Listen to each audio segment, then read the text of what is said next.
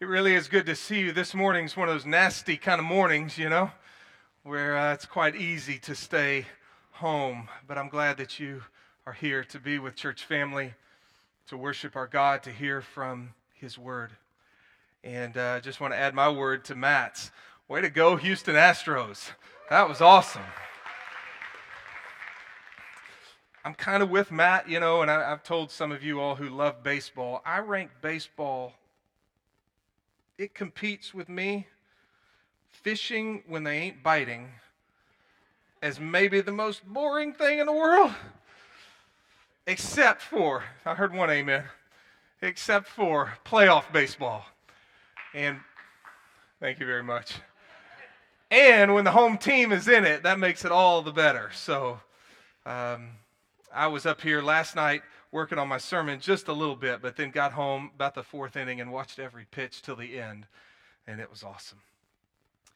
This morning, we continue our study through the 5 solas of the Protestant Reformation. Sola Scriptura, Scripture alone, faith alone, grace alone. This morning, Christ alone. Next week, to the glory of God alone. And as I was thinking about this all week long, how to begin this sermon, one idea just kept coming back. I don't think it's the best of ideas, but I couldn't come up with any better. If you've been around here a while, you know I love the story in John chapter 6, where Jesus is teaching some hard truth, that no one can come to me unless the Father who sent me draws him. And some high truth, that if you want to be His follower, you have to eat His flesh and drink His blood. You're like, good night, what does that mean? And as a result of that heavy and hard and high doctrine, many who had been following Jesus went on home and were no longer following Him. And Jesus turned to the 12 and said, "Are you all going to leave also?" And they looked at Him and said, "Lord, where else are we going to go? You have the words of eternal life." They realized that some had found somewhere else to go. But they saw something in this man. They heard something in this man. They knew something of this man that they said, where else are we going to go? You alone have the words of eternal life. Today's topic feels a bit similar to that, in particular thinking about salvation. We often call it justification. Justification, if you're kind of new to that idea, is that act of God whereby He declares a person righteous. Not based upon their own righteousness, but based upon 2 things: the forgiveness of the person's sins because of the death of Christ, and the imputation, fancy word, forgive me, of the righteousness of Jesus Christ to their account. You and I need at least 2 things. We need our sins to be paid for, and we need a righteousness that we don't have. And the good news of the gospel is that in the gospel of Jesus Christ, both of those things are provided. Jesus goes to the cross to pay the penalty for our sins and thus paves the way for the forgiveness of our sins. They're taken away. And His righteousness is counted as ours. It's an amazing thing. The reality is that many have chosen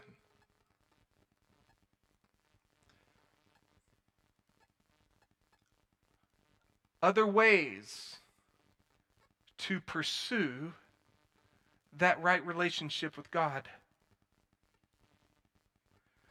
Among those who believe in some sort of God and in some sort of afterlife, which is the vast majority of people throughout history and the vast majority of people even in our day, some have chosen paths to the exclusion of Jesus. He doesn't enter the mix at all. We might think about the other religions of the world that do not take into account the person and work of Jesus Christ. They are seeking a right relationship with God, salvation, to the exclusion of Jesus. And others, we might say, have chosen paths with the inclusion of Jesus, but with something else. Christ is good and all, but maybe Christ is not enough. And so to Jesus and to his person and to his work, some will add their own good works to that mix. Yeah, I get what you're saying about Jesus, and yeah, I know the story, and if you will, I tip my hat to Jesus. I'm so thankful for him, but I know that at the end of the day, it's going to depend upon me if I've been good enough, if I've obeyed God enough, if my good outweighs my bad. And so to the person and work of Jesus, one's own efforts is added to the mix with the hope that in the end, that will settle the matter. Jesus started, but I got to finish. Jesus got me down to the 1-yard line, but I've got to get it across the goal line. And still others, in particular, I think in many ways, this is what the reformers were reacting against, is that not only do some include Jesus, and not only to the inclusion of Jesus do they add their own good works, but they will even and might add the good works of another. So that one's hope of salvation and right relationship with God is dependent upon Jesus, yes, my goodness, yes, and the goodness of another. Within the Catholic tradition, the veneration, the elevation of saints, and even Mary, the mother of Jesus. They will look to others and the merits of their righteousness in hopes of helping them in their pursuit of salvation. Within Catholic theology, it's called veneration of the saints.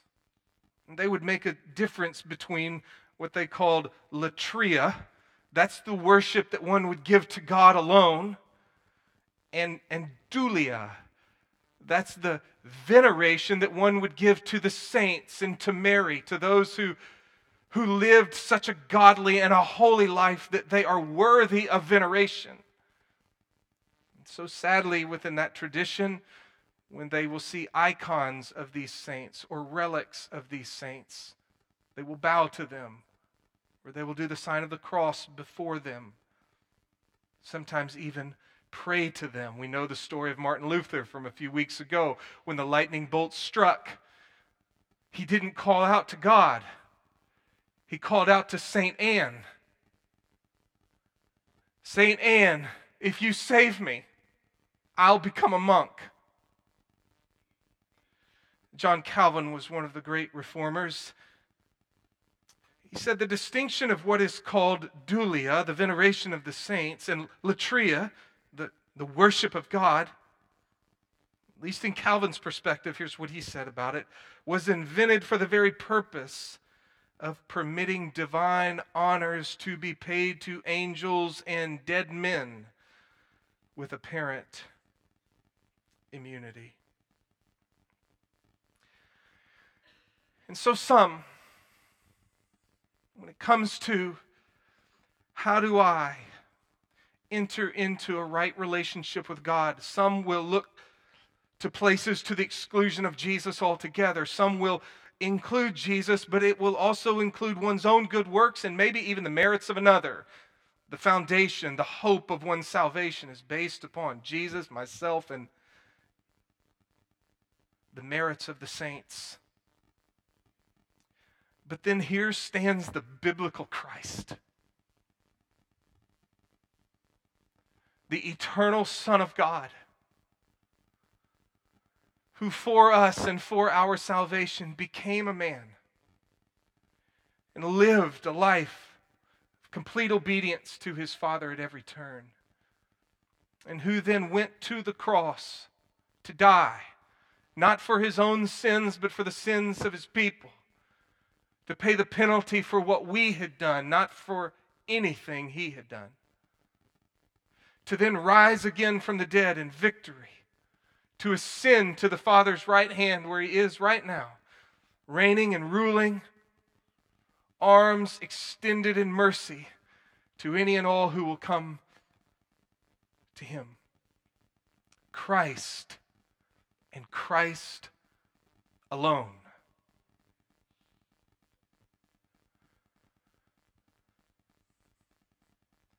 Where will you go?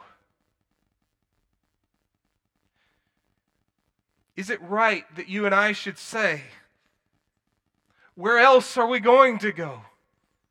You have accomplished my salvation from beginning to end. I need no one and nothing else. I only need Christ and Christ alone. Or should we be looking beyond Jesus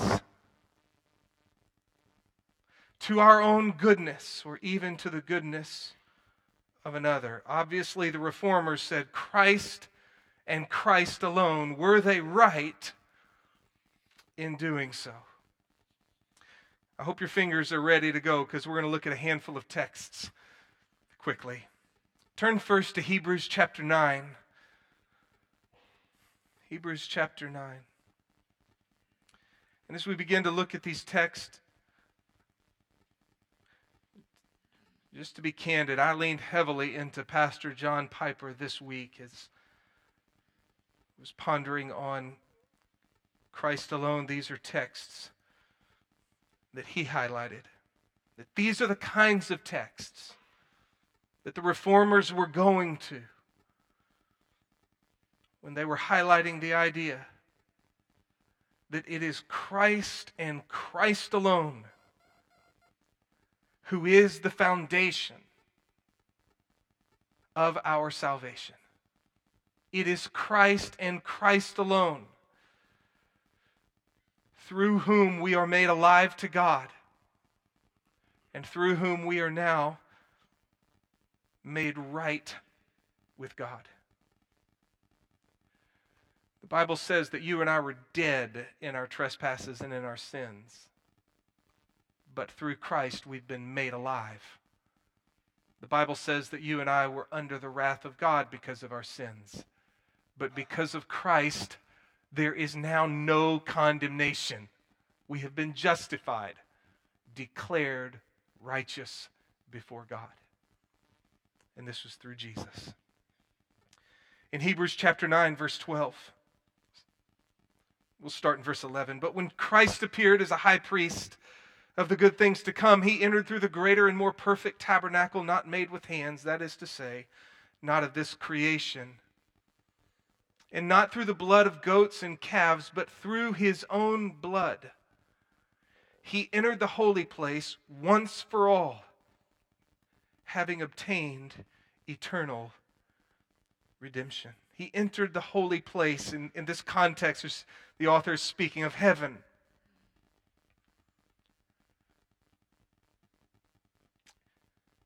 And he shed his own blood. This was not the blood of goats or of calves. He died, and he shed his own blood. And he did something once for all that produces an eternal redemption. He entered the holy place once for all, having obtained, or another translation, thus securing eternal redemption. In this one momentary act, the death of Jesus Christ, something so magnificent was transacted between Jesus and his Father. It can be said that he did it once, and he did it once for all, and what he did has eternal implications. there is nothing to be added to what he did. Jesus came and he accomplished this salvation once for all. And in that one momentary act, he produced something with eternal ramifications. There's nothing that we're waiting on to be added to it by you or by anyone else. His blood is of infinite value, and his redemption is of eternal duration. Show you another one in Galatians chapter 2. So back to the left, a handful of books. Galatians chapter 2.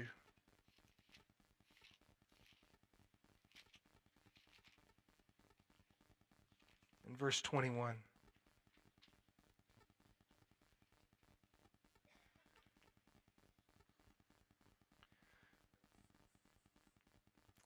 The Apostle Paul, in Galatians 2:21, I do not nullify the grace of God, for if righteousness comes through the law, then Christ died needlessly.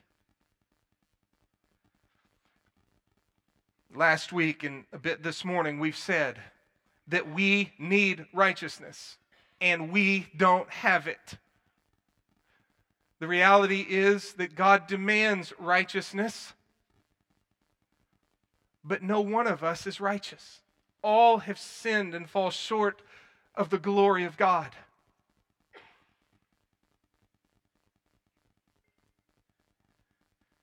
And Paul says in verse 21, if the righteousness which we need comes through the law, then what Christ came and did was of no purpose.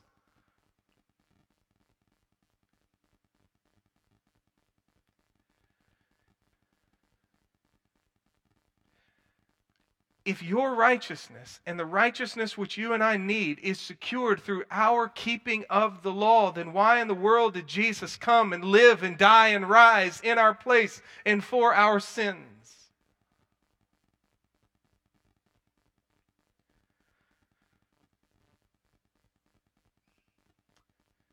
You and I cannot add one bit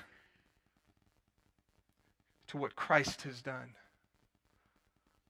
Paul is saying that our works, our efforts, don't add one thing. And if indeed they did, then Christ died of no purpose. Still in Galatians chapter 5, a few chapters over.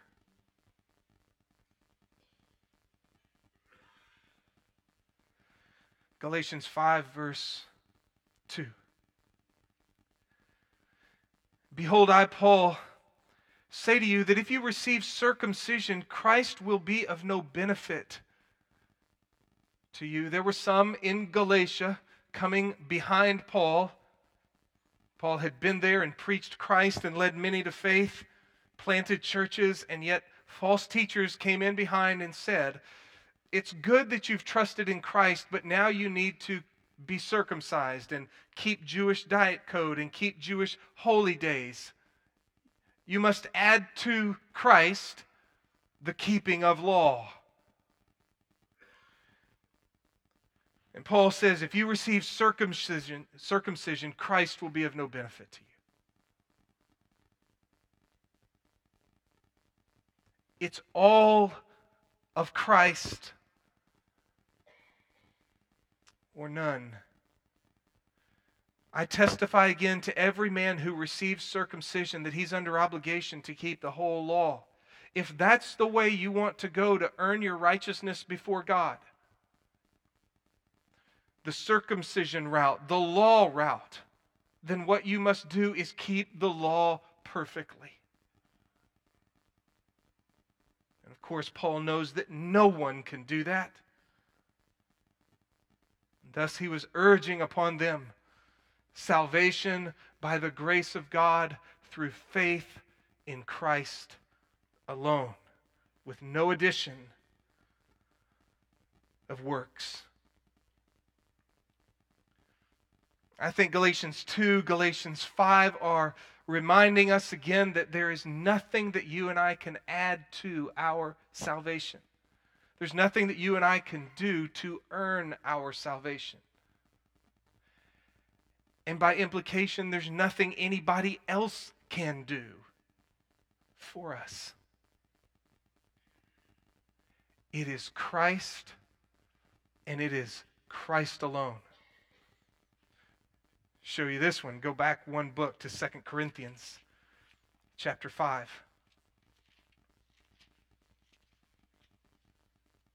One book to the left, 2 Corinthians chapter 5. Verse 21.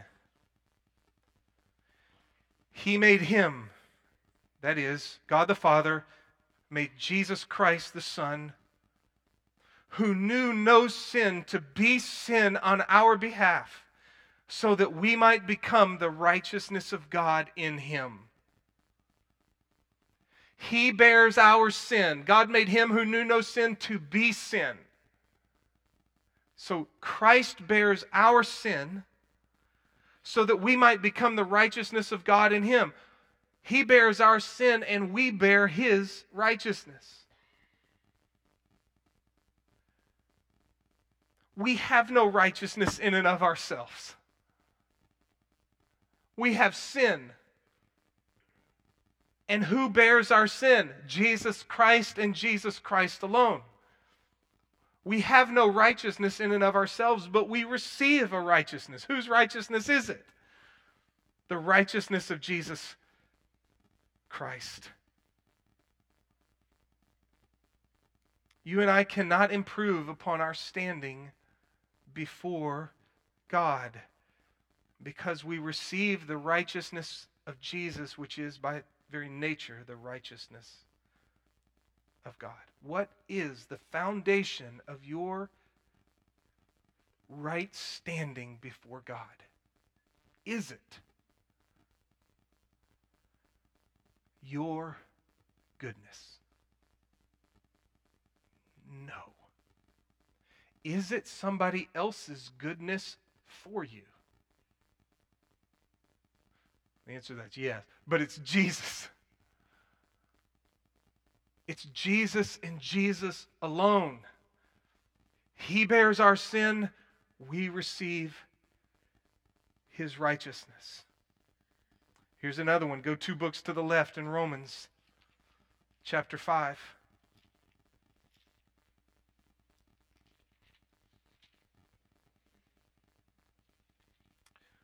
Romans chapter 5, verse 17 and following.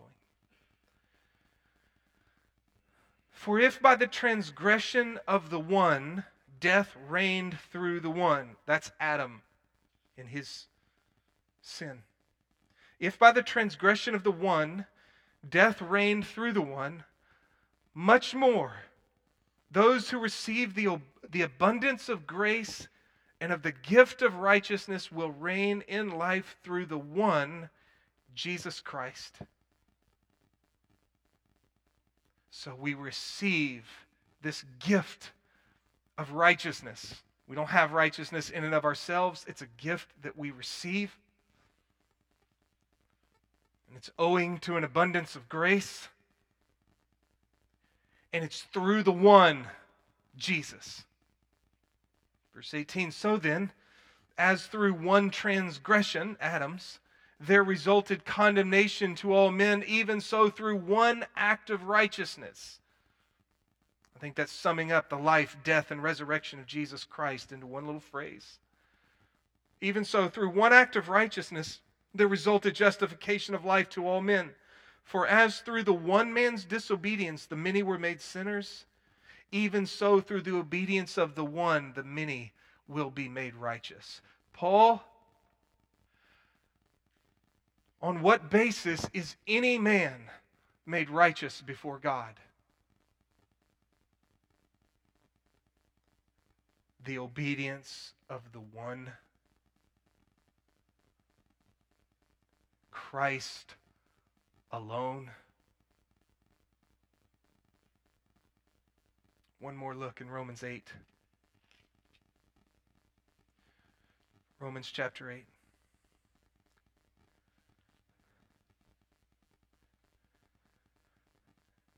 Therefore, there is now no condemnation for those who are in Christ Jesus. How awesome is that?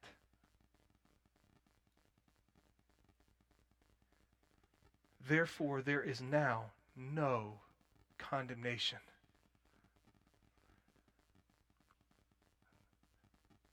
Those who are in Christ Jesus, we are free from the threat of wrath, of judgment, of condemnation.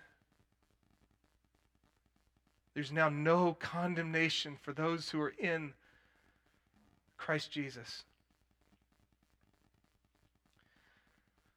Well, how did that come about? For the law of the Spirit of life in Christ Jesus has set you free from the law of sin and death. For what the law could not do, weak as it was through the flesh. What that means is that by the use of the law,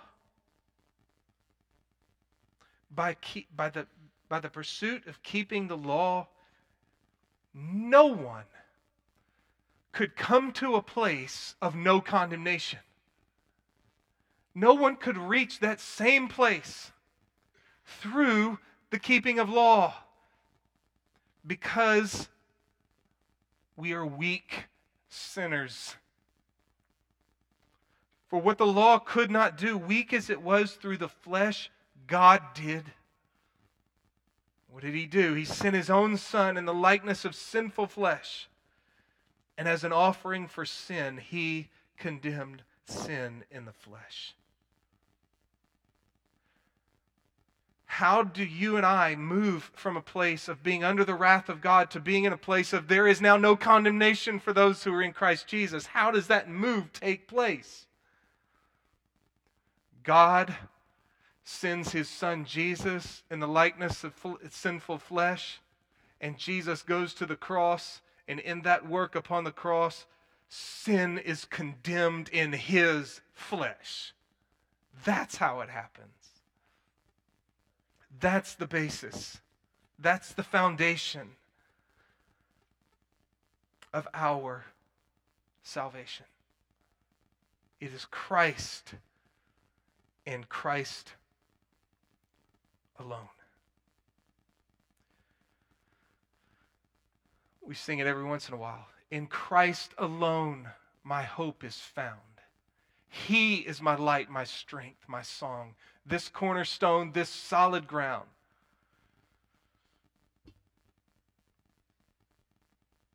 How's it go? I got it written down.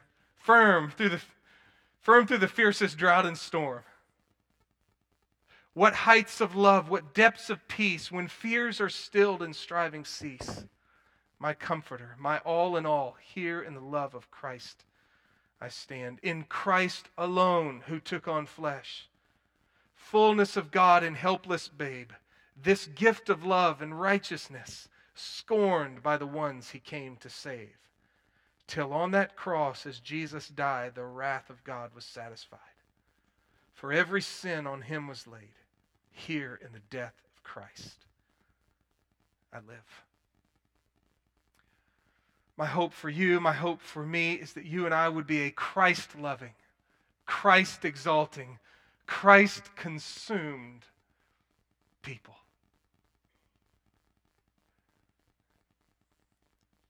That we would be a people who, as we like to say, joyfully follow Him and help others do the same. People who joyfully follow Jesus and help others do the same. Reading a book this week on discipleship, and it was fun to see this man, this author, build his definition of a disciple off of Matthew 4:19, which is a verse that we use around here. Follow me, Jesus said, and I will make you fishers of men. He said a disciple is one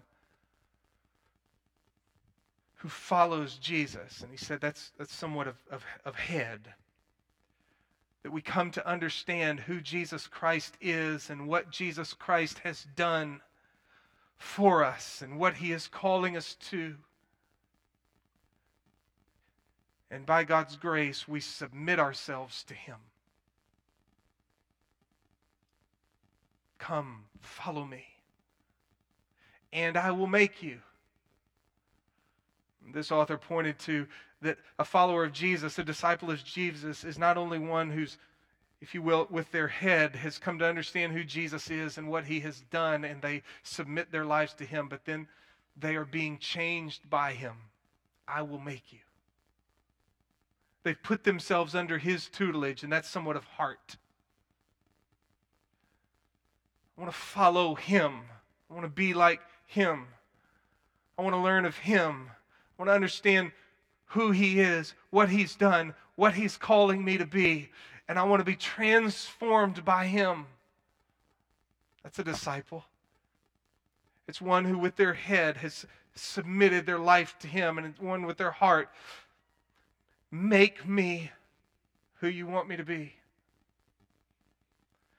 Come, follow me, and I will make you fishers of men. The disciple is also one of hands. Who wants to follow Jesus into a life of service and of blessing to others. This past week, Tara and I had a real blessing. If you've been around here, you know we speak about our strategy or our map. Worship gatherings, discipleship groups, service teams, and mission circles. Right now, you're in a worship gathering. We hope it's a real blessing to you week in and week out. We also hope that every one of you will be in a discipleship group, whether it's a men's group or a women's group or co-ed community group. You'd be in a smaller group setting where you can encourage one another and pray for one another and comfort one another and the like. Worship gathering, discipleship group, and then we would love it if every one of you would be on a service team. It's the fuel of all that happens here at Redeemer. Whether it's in kids ministry or student ministry or worship ministry or greeting ministry or men's or women's, wherever it might be, using your gifts and your abilities to be a blessing to our church family and to our city. And then finally, mission circles. We want all of this to have a come, follow me, and I will make you fishers of men. When we talk about mission circles, what are those circles? My circle, our circle, and the world. My circle, that's where you live, work, play, and passion. And we try to encourage you to take a look at your circle, where you live, work, play, and passion, and realize that it's no mistake where you are and who the people are in those places.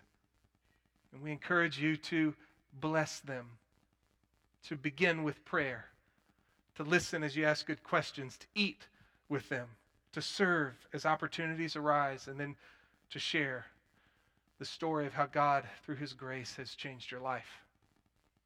Well, one of the people on my circle list, he's one of my neighbors, and I pray for him often. And just this past week, he and his wife had a marital spat, and a pretty good one at that. It was kind of funny. She came home from a deal. They had been kind of having this spat over a couple days, and then she came home, and he wanted to talk about it some more, and she didn't want to talk about it right then, and she said, I think he said, well, then let's go over to Mitch's house. And she said, okay, then let's go. And I was going up the stairs, and I saw at the window, I saw her coming. And I yelled down, hey, babe, so-and-so's about to come to the door. I thought she was, coming to ask for an egg or something. But she was moving fast. And then all of a sudden, he was right behind her. And I thought, oh, goodness, what is going on here? And so Tara met him at the door and quickly realized something was up. And so she took the wife out on the front porch. The husband and I went out on the back porch. And it didn't register with me until after, but Tara said, babe, you've been praying for him, and I often pray for her too. You've been praying for him time and time and time again. Maybe this is just part of what God's doing as we seek to bless our neighbors. That was an encouraging story. A Christ-loving, Christ-exalting, Christ-consumed people. When I say that, I mean a people who follow him, being changed by him, and are seeking to join him on mission. Maybe you're here today, though, and you don't know him. Maybe up until this point in your life, you have sought salvation with God apart from Jesus. Or maybe you're here in the middle. And yeah, you've heard the story of Jesus, and maybe you've tipped your hat, but you were banking on your good deeds to be the thing at the end of the day was going to put you over the line.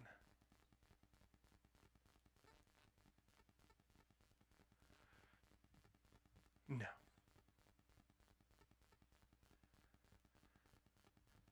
It is Christ, and it is Christ alone. He has accomplished salvation. For those who will turn away from themselves and trust in him. We talked about that last week, that faith in Christ is taking hold of Jesus. It's receiving Jesus, but it's non-contributory. We don't contribute to it at all. It's active in the sense that we trust in him, but it's a completely passive thing because he does it all. He's the basis of our righteousness before God. He's the basis of our salvation. We receive him. We trust in him, not in ourselves, not in anyone else. We trust in Christ. I would urge upon you today, if you never have, that God is great.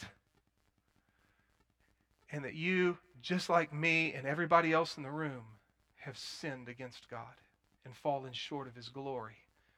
And the righteousness he demands you have, you do not have it. You need someone to pay for your unrighteousness, and you need someone who has lived a righteousness to give it to you. And lo and behold, the good news of the gospel is that Jesus Christ has done just that for those who believe and trust in him. He has died on the cross to pay the penalty for your sins. And through trusting in him, his righteousness is counted as yours. And in that transaction, you become right before God, reconciled to him, adopted into his family. He loves you. He gives you his Spirit, and he promises he will never leave you nor forsake you, and you will be with him forever and forever. Let's pray.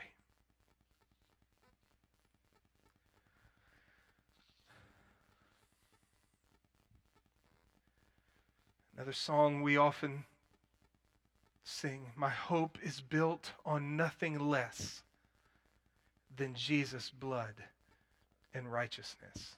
I dare not trust the sweetest frame, but wholly lean on Jesus' name. On Christ, the solid rock I stand. All other ground is sinking sand. All other ground is sinking sand. Lord, any here today who've been leaning on another frame, as sweet as it may have seemed to them, help them to see through your word, I dare not trust the sweetest frame, but wholly lean on Jesus' name. That they would turn from themselves, turn from their own efforts to earn your salvation, to deserve your salvation, for none can. It is all of grace. And they would cast themselves upon Christ and Christ alone. And the Lord, that all of us who name the name of Christ, that we would live for him. We would follow him. Be transformed by him. Serve him all of our days.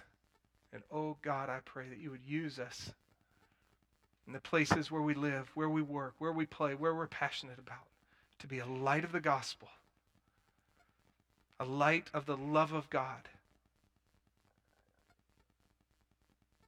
wherever it is you take us.